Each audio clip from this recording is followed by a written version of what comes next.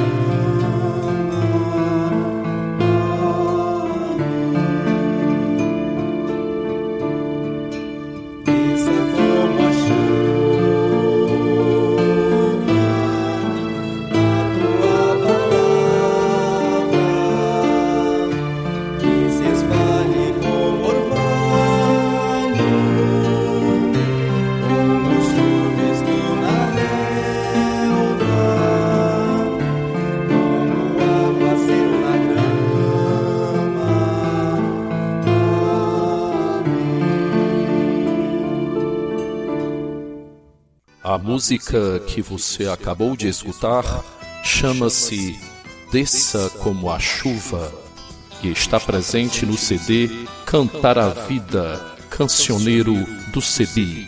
Você pode adquiri-lo ligando para 3229-1092, repetindo 3229-1092. A palavra é, pois, fruto do céu, isto é, da chuva, e é fruto da terra. Como a planta, a Bíblia também é fruto da ação de Deus e do esforço das pessoas. Ela é a palavra do Deus do povo, na palavra do povo de Deus. Como a própria Bíblia diz, é preciso sabedoria e discernimento para descobrir o seu sentido. Vemos isso no livro do Apocalipse, capítulo 13, versículo 18. Anote Apocalipse, capítulo 13, versículo 18, bem como Apocalipse, capítulo 13, versículo 9. Capítulo 13 e versículo 9 do Apocalipse. Escutemos. Aqui é preciso discernimento. Quem é inteligente, calcule o número da besta, pois é um número de homem. Seu número é 666. Aqui é necessário a inteligência que tem discernimento. As 7 cabeças são 7 montes sobre os quais a mulher está sentada. É isso. É necessário discernir, distinguir a palavra de Deus em meio à palavra humana. Daí a importância do estudo das Escrituras para que não as leiamos de forma incorreta. Igualmente importante é a abertura ao Espírito de Deus, que nos ilumina para a interpretação e percepção da presença misteriosa de Deus, não só no texto, mas também no nosso dia a dia.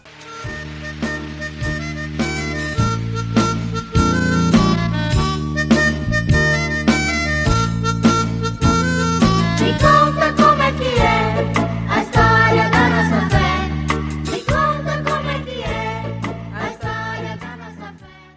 Sendo também palavra humana, a Bíblia igualmente contém a produção teológica e ideológica de grupos e comunidades.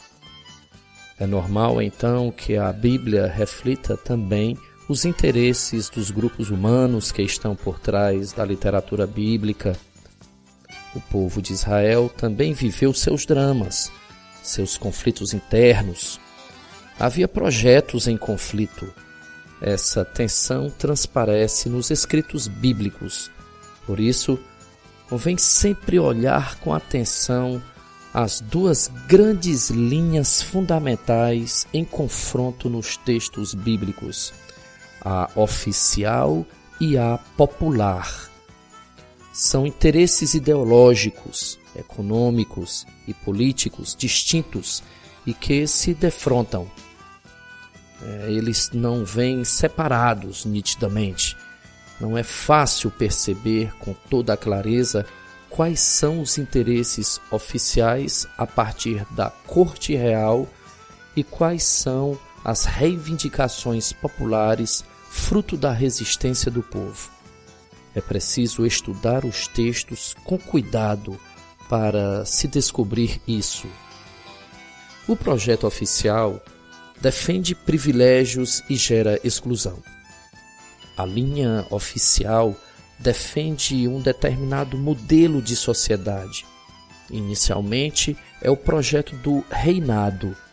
Reflete os interesses dos reis, da corte, do templo, do sacerdócio oficial e dos juízes vinculados aos reis, dos latifundiários e dos grandes comerciantes.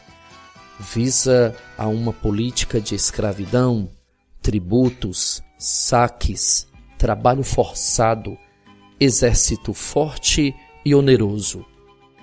Depois do exílio da Babilônia, isto é, a partir de 539 a.C., a linha oficial é assumida pelos sacerdotes do templo, a partir do templo reconstruído. Essa linha oficial é excludente, exclui, defende privilégios e, pior, legitima-os em nome de Deus.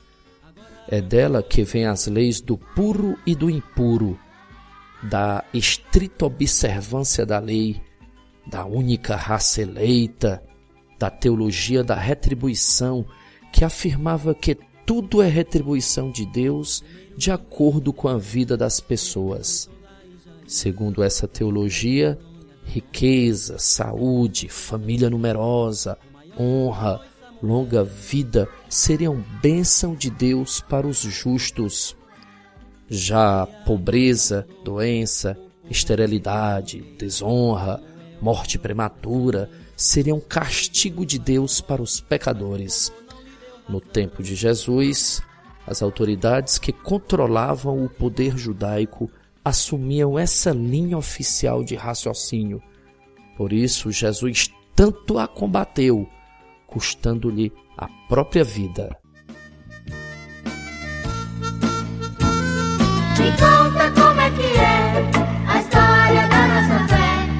Me conta como é que é a história da nossa fé. O projeto popular defende uma sociedade em que a paz será fruto da justiça.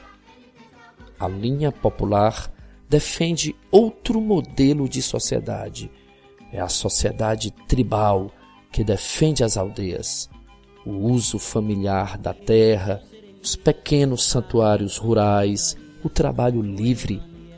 A linha popular representa a luta por liberdade frente aos faraós do Egito, bem como a libertação da terra das mãos dos reis cananeus, a organização tribal em oposição ao reinado, a resistência profética diante dos desmandos das autoridades. Depois do exílio babilônico, não há mais rei em Judá, e os judeus estão sucessivamente sob a dominação dos persas, gregos e depois romanos. Nesse tempo, são sacerdotes aqueles que monopolizam a palavra de Deus. A linha popular continua resistindo através de profetisas e profetas anônimos que produzem sua profecia, acrescentando-a a livros proféticos já existentes. É o caso do capítulo 56 a 66 do livro do profeta Isaías e os capítulos 9 a 14 do livro do profeta Zacarias. Produzem também as novelas bíblicas como Jó, Ruth e Jonas, bem como a literatura apocalíptica. Jesus e as primeiras comunidades cristãs, respeitadas as suas diferenças, se inserem nessa teologia de resistência. Diferente da linha oficial, a popular é mais includente, inclui as pessoas e categorias excluídas, luta por vida e cidadania. Para sermos fiéis a Jesus, é nessa teologia que nós hoje também queremos cada vez mais nos inserir.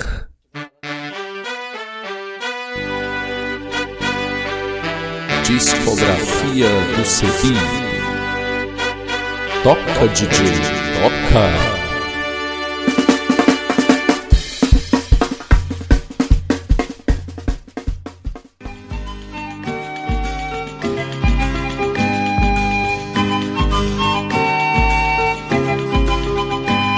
Depois que o povo de Deus enfim alcançou sua terra, havia um pouco de paz, quase não tinha mais guerra, podia fazer suas festas, Podia fazer suas festas. pra governar com o povo.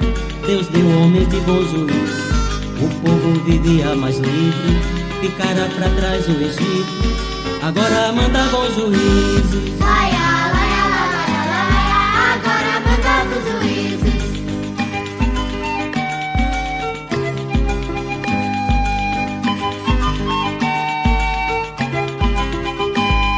O primeiro juiz Gideão, depois foi Tolá e Jair, Ibizã, Elon e Adedon, Sansão com sua força do céu, o maior juiz foi Samuel. O maior juiz foi Samuel. Um dia a coisa mudou, o povo queria um rei. Samuel lembrou da opressão dos reis e do faraó, mas o povo não lhe deu razão. O povo não lhe deu razão.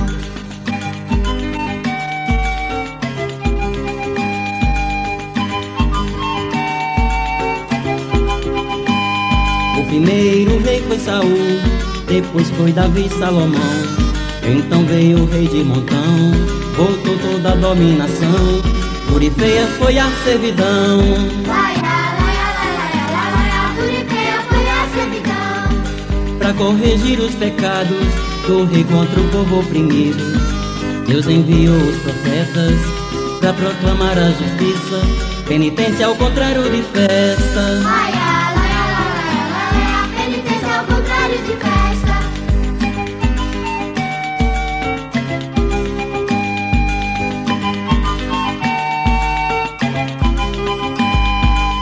Eliseu, Jeremias, Baruque, Amós, Isaías, Joel, Daniel, Ezequiel, Naum, Abacuque, Miqueias, Zacarias, Malaquias e Oséias. Laia, laia, laia, laia, Zacarias, Malaquias e Oséias. Então acabaram os profetas, o povo esperava o Messias.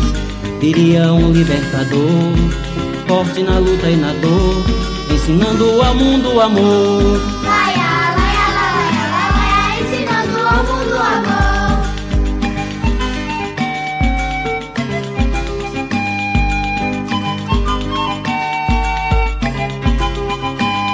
Às margens do rio Jordão surgiu o profeta João, proclamava a chegada da luz, preparava os caminhos de Deus. Então quem chegou foi Jesus, então quem chegou foi Jesus, então quem chegou foi Jesus, então quem chegou foi Jesus, então quem chegou foi Jesus, então quem chegou foi Jesus.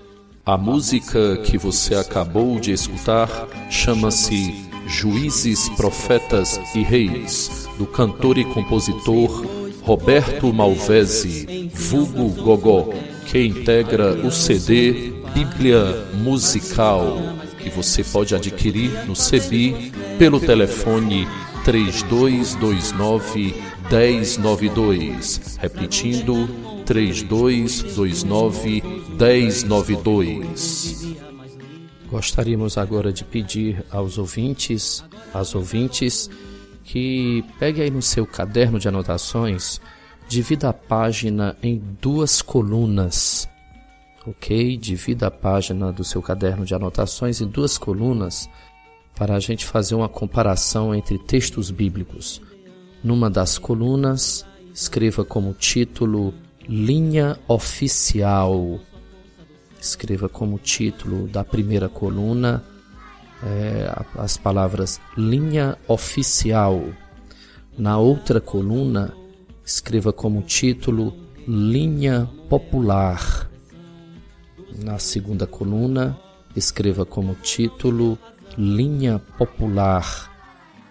A gente vai agora fazer uma sequência de leitura de textos bíblicos. A gente vai indicando a passagem para você, você vai anotando e depois, durante a semana, você pode estar revisitando essas passagens para meditar sobre elas, fazer sua comparação, tirar suas próprias conclusões a respeito do que estamos falando aqui. Lembramos também que essa comparação, esse quadro comparativo, estará também à disposição no blog do CEBI. Quem tem acesso a ele, certo? Todo o script do programa está no blog do CEBI, caso queiram consultar. Então vamos lá. Vamos fazer a primeira comparação entre a linha oficial e a linha popular. Chamemos essa primeira comparação de comparação A. Escreva aí do ladinho A e coloque um parênteses, certo? Tanto na linha oficial como na linha popular. Certo, então comecemos pela linha oficial. Um dia a coisa mudou, o povo queria um rei. Samuel lembrou da opressão dos reis e do faraó, mas o povo não lhe deu razão. Laia, laia, laia, laia, o povo não lhe deu razão. O primeiro rei foi Saul, depois foi Davi e Salomão. Então veio o rei de montão, voltou toda a dominação. Pura e feia foi a servidão. Então, ponto A da linha oficial. Ela afirma que Deus é favorável à opção pelo reinado. Afirma que Deus é favorável à opção pelo reinado. Nós podemos constatar isso no livro de 1 Samuel, capítulo 9, versículo 15 a 16. 1 Samuel, capítulo 9, versículo 15 a 16. Escutemos. Ora, um dia antes da vinda de Saul, Yahvé havia feito uma revelação a Samuel. Amanhã, a esta hora, enviar-te-ei um homem da terra de Benjamim. Unge-o como chefe do meu povo Israel, e ele o libertará da mão dos filisteus, porque vi a miséria do meu povo, e o seu clamor chegou até a mim. Bem, a linha popular vai afirmar o contrário. Afirmará que Deus condena a opção pelo reinado. Depois que o povo de Deus enfim alcançou sua terra, havia um pouco de paz, quase não tinha mais guerra, podia fazer suas festas. Podia fazer suas festas. Pra governar com o povo, Deus deu homens de bom juízo. O povo vivia mais livre, ficara pra trás o Egito, agora manda bom juízo. Então, no item A da linha popular, é o contrário do item A da linha oficial. O item A da linha popular afirma que Deus condena a opção pelo reinado.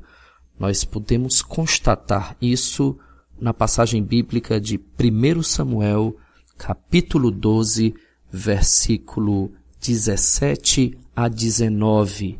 Anote, 1 Samuel, capítulo 12, versículo 17 a 19. Escutemos. Pois bem, invocarei a Yahvé, e ele fará trovejar e chover. Reconhecei claramente como foi grave o pecado que cometestes contra Yahvé, pedindo um rei para vós. Então Samuel invocou a Yahvé, e ele fez que viessem trovoadas, e chovesse naquele mesmo dia. E todo o povo se encheu de medo de Yahvé e de Samuel. Todos suplicaram a Samuel, dizendo: intercede por nós, teus servos, a Yahvé teu Deus, para que não morramos. Foi o maior dos nossos pecados pedir para nós um rei. Interessante esse tipo de comparação que nós fazemos dentro do texto bíblico. Bem, vamos para o ponto B, tanto da linha oficial como da linha popular. Item B. No item B nós podemos ver que a linha oficial defende a exclusão de estrangeiros. Então, na linha oficial, o item B nos informa que os estrangeiros são excluídos da Assembleia, dos processos do povo de Israel. Nós podemos constatar isso que estamos dizendo no livro de Deuteronômio, capítulo 23, versículo 4. Deuteronômio, capítulo 23, versículo 4. Como também no livro de Neemias, capítulo 13, versículo 1 a 3. Anote, livro de Neemias, capítulo 13, versículo de 1 a 3. Escutemos. O amonita e o moabita não poderão entrar na Assembleia de Yahvé, e mesmo seus descendentes também não poderão entrar na Assembleia de Yahvé até a 10ª geração, para sempre.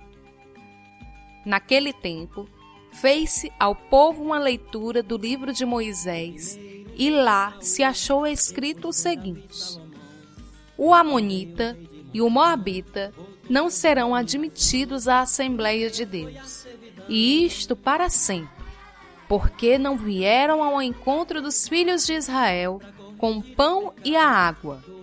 Contrataram contra eles Balaão, para os amaldiçoar, mas nosso Deus mudou a maldição em bênção. Logo que ouvimos a leitura da lei, foi excluído de Israel todo elemento estrangeiro. O item B da linha popular dirá o contrário.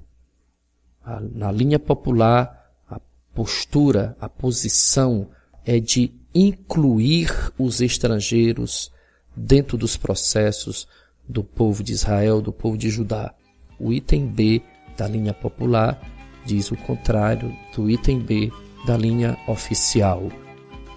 Podemos constatar passagens bíblicas que atestam a veracidade disso que estamos dizendo, da inclusão de estrangeiros, no livro de Ruth, capítulo 1, versículo 15 a 17.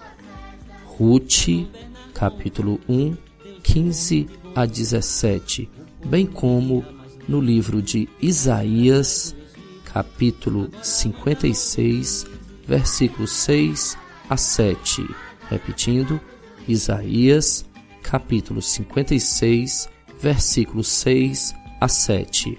Escutemos.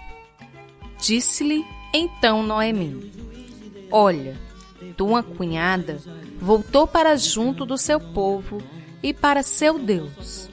Volta também com ela. Respondeu Ruth: Não insistas comigo para que te deixe, pois para onde fores, irei também. Onde for tua moradia, será também a minha. Teu povo será o meu povo, e teu Deus será o meu Deus. Onde morreres, quero morrer e ser sepultada. Que Yahvé me mande este castigo e acrescente mais este, se outra coisa, a não ser a morte, me separar de ti.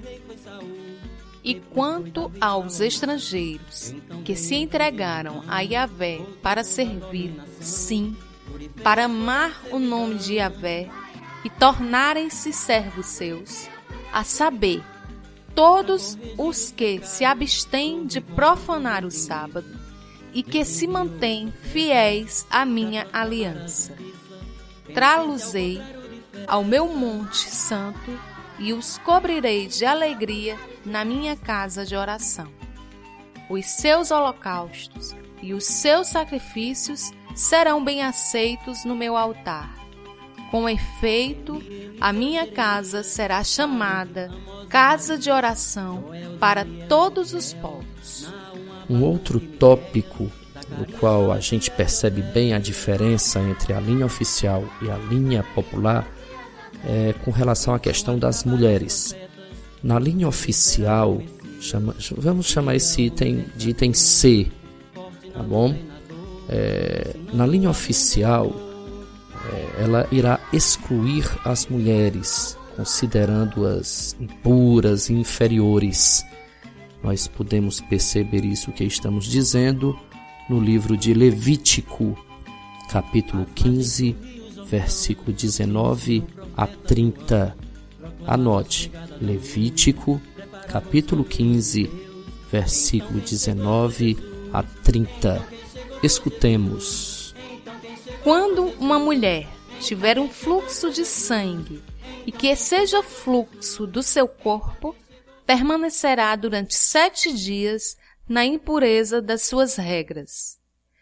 Quem a tocar ficará impuro até a tarde. Toda cama sobre a qual se deitar com seu fluxo ficará impura. Todo móvel sobre o qual se assentar ficará impuro. Todo aquele que tocar o leito dela deverá lavar suas vestes, banhar-se em água e ficará impuro até a tarde. Todo aquele que tocar um móvel, qualquer que seja, onde ela se tiver assentado, deverá lavar suas vestes, banhar-se em água e ficará impuro até a tarde. Quando estiver curada do seu fluxo, contará 7 dias e então estará pura. No 8º dia, tomará 2 rolas ou 2 pombinhos e os trará ao sacerdote, à entrada da tenda da reunião. O sacerdote oferecerá um deles em sacrifício pelo pecado e o outro como holocausto. Assim fará o sacerdote sobre ela diante de Yahvé, o rito de expiação do seu fluxo que a tornou impura. Por outro lado, de maneira oposta, A linha popular, no seu item C, com relação às mulheres, tem uma postura diferente da linha oficial. A postura da linha popular é de incluir as mulheres, valorizando sua beleza, sua sabedoria, seu corpo e toda a sua vida. Nós podemos perceber o que estamos dizendo no livro de Provérbios, capítulo 31, versículo 10 a 31.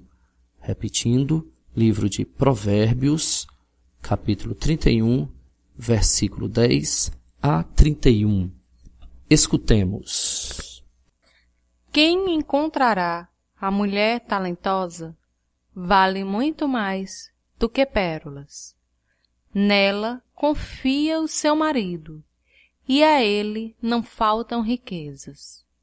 Traz-lhe a felicidade, não a desgraça, todos os dias de sua vida. Adquire a lã e o linho e trabalha com mãos hábeis. Noite ainda se levanta para alimentar os criados e dá ordem às criadas. Examina um terreno e o compra. Com o que ganha, com as mãos planta uma vinha. Cinge a cintura com firmeza e emprega a força dos braços.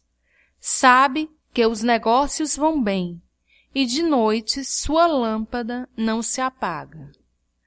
Estende a mão ao pobre e ajuda o indigente. Se neva, não teme pela casa, porque todos os criados vestem roupas forradas. Está vestida de força e dignidade e sorri diante do futuro. Abre a boca com sabedoria e sua língua ensina com bondade. Seus filhos levantam-se para saudá-la, seu marido canta-lhe louvores. Enganosa é a graça, fugaz a formosura. A mulher que teme a Yahvé merece louvor. Dai-lhe a parte do fruto de suas mãos, e nas portas louvem-na suas obras.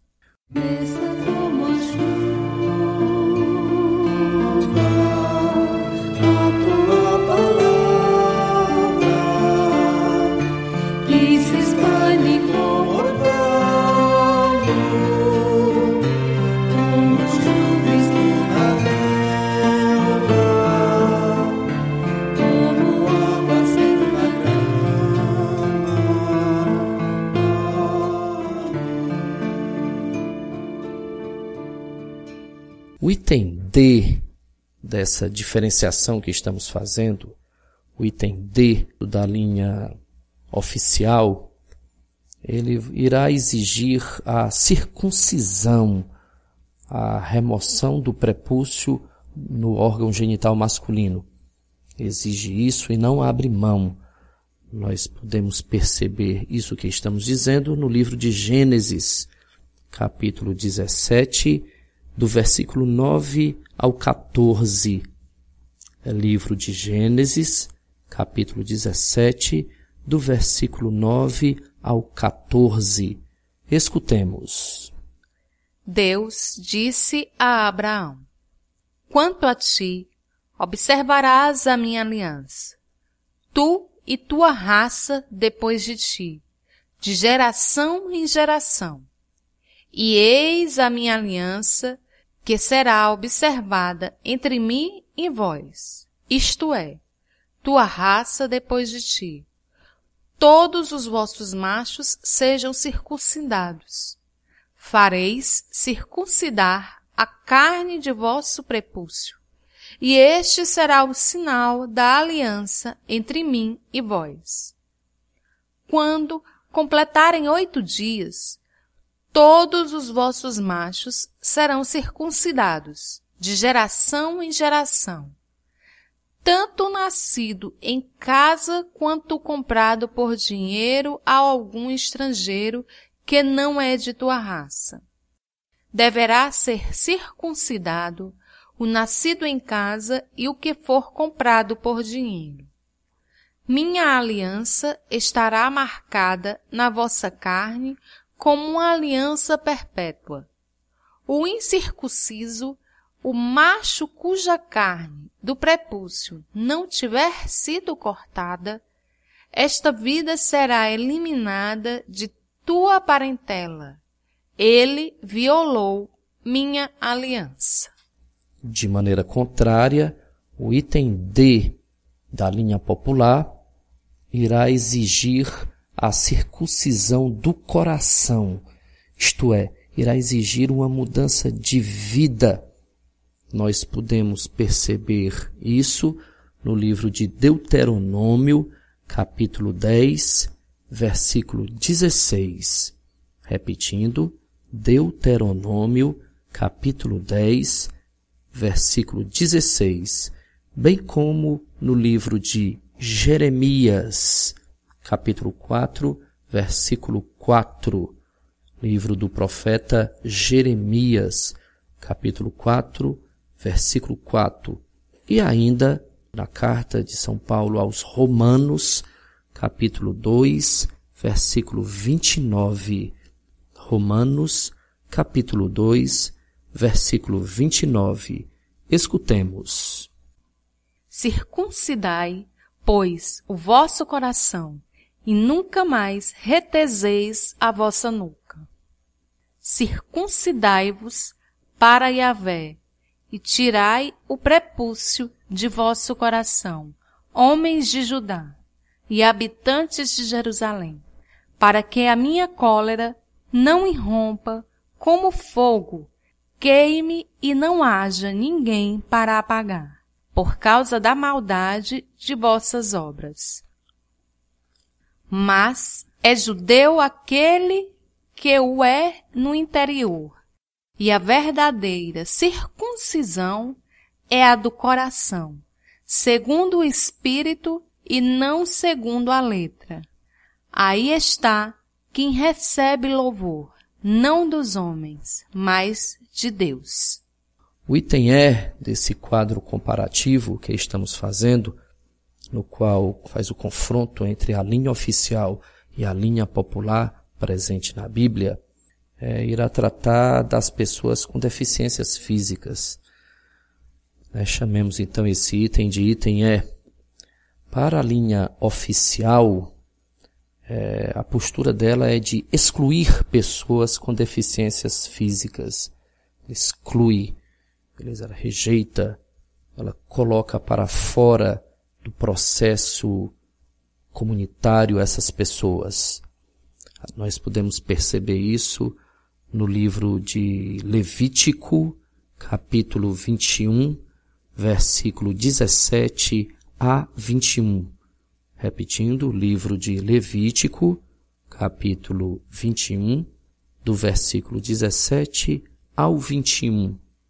Bem como ainda em Deuteronômio, capítulo 23, versículo 2.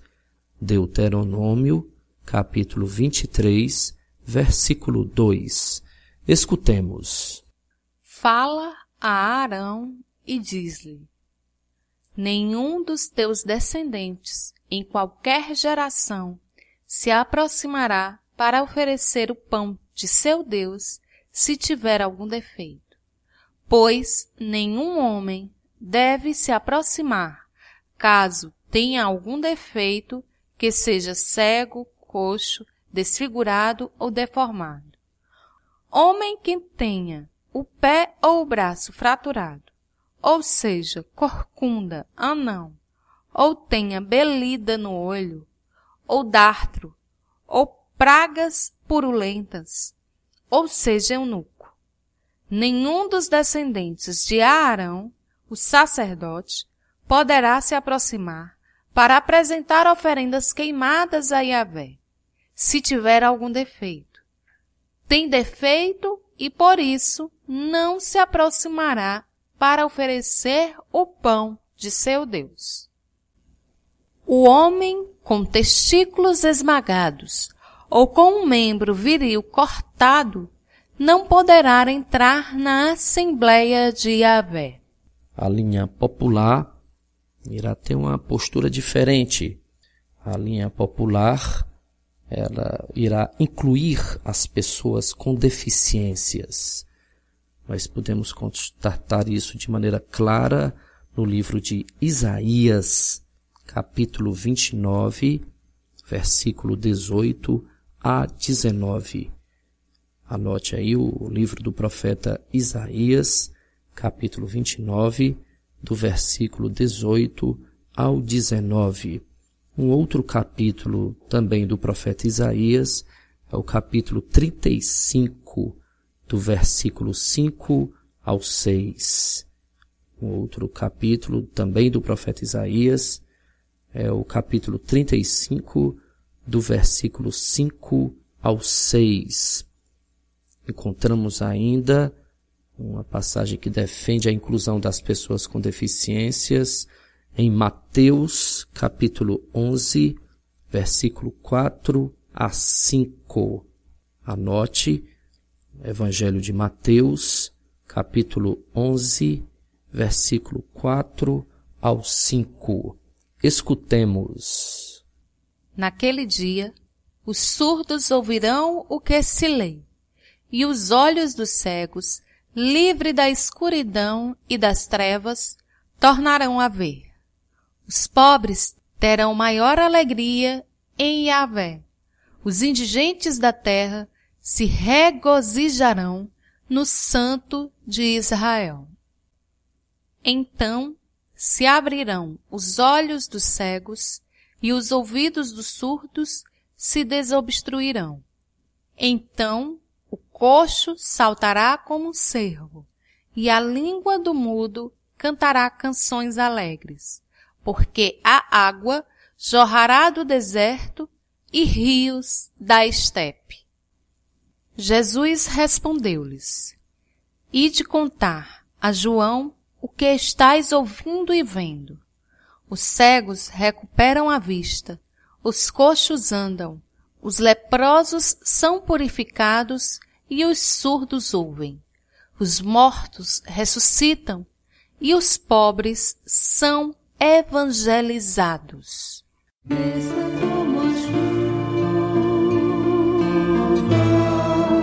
a tua palavra, que se espalhe como orvalho, como as chuvas na relva, como o aguaceiro na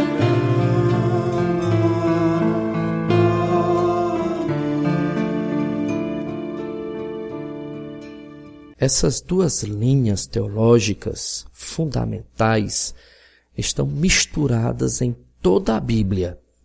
Às vezes não é fácil perceber a que linha os textos bíblicos pertencem. Por isso é importante a oração que nos abre ao Espírito de Deus e converte nosso coração à solidariedade com os pobres, ajudando-nos com sua sabedoria no discernimento da palavra de Deus no meio das palavras humanas em confronto. Salmos, oração do povo. Sintonizados com a temática de hoje, no qual devemos escolher um projeto ou oficial ou popular, vamos ler o Salmo 1. Leremos agora o Salmo 1.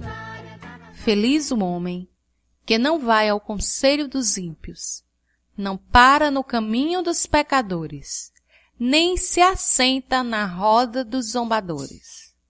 Pelo contrário, seu prazer está na lei de Yahvé, e medita sua lei dia e noite. Ele é como árvore plantada junto d'água corrente. Dá fruto no tempo devido, e suas folhas nunca murcham. Tudo o que ele faz é bem-sucedido. Não são assim. Os ímpios não são assim.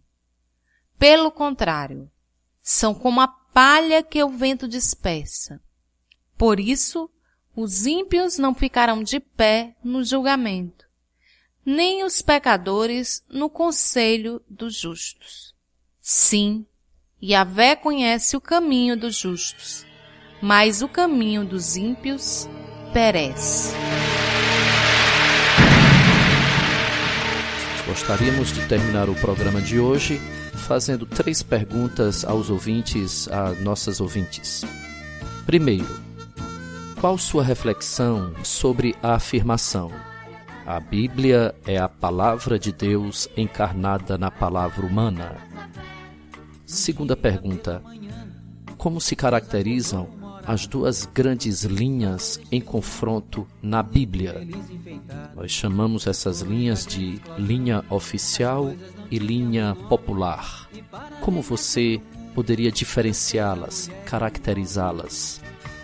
Terceiro, em sua comunidade de fé, na pastoral que você atua, no movimento social que você participa, como se manifestam esses 2 projetos, o oficial e o popular?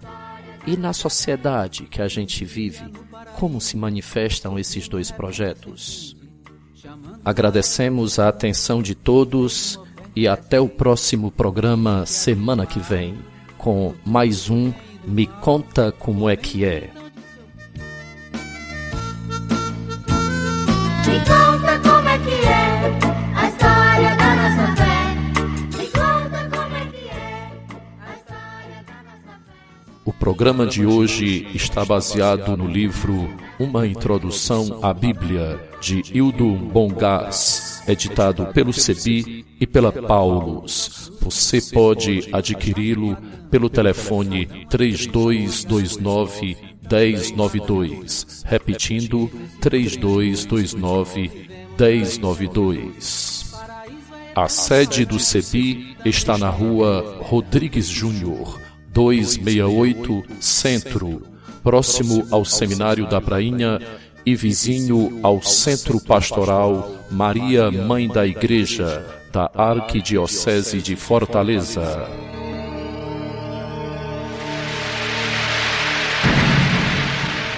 Você acabou de ouvir o programa Me Conta Como É Que É, promovido pelo CEBI, Centro de Estudos Bíblicos do Ceará. Me conta como é que é a história da nossa fé. Me conta como é que é a história da nossa fé. O Centro de Estudos Bíblicos CEBI agradece a presença de todos. Estejam conosco no próximo sábado, das 14 horas às 15 horas. Todos e todas podem entrar em contato com o Centro de Estudos Bíblicos CEBI pelo telefone 3229-1092 ou pelo WhatsApp 992394046. Também pelo e-mail cebi.org.br.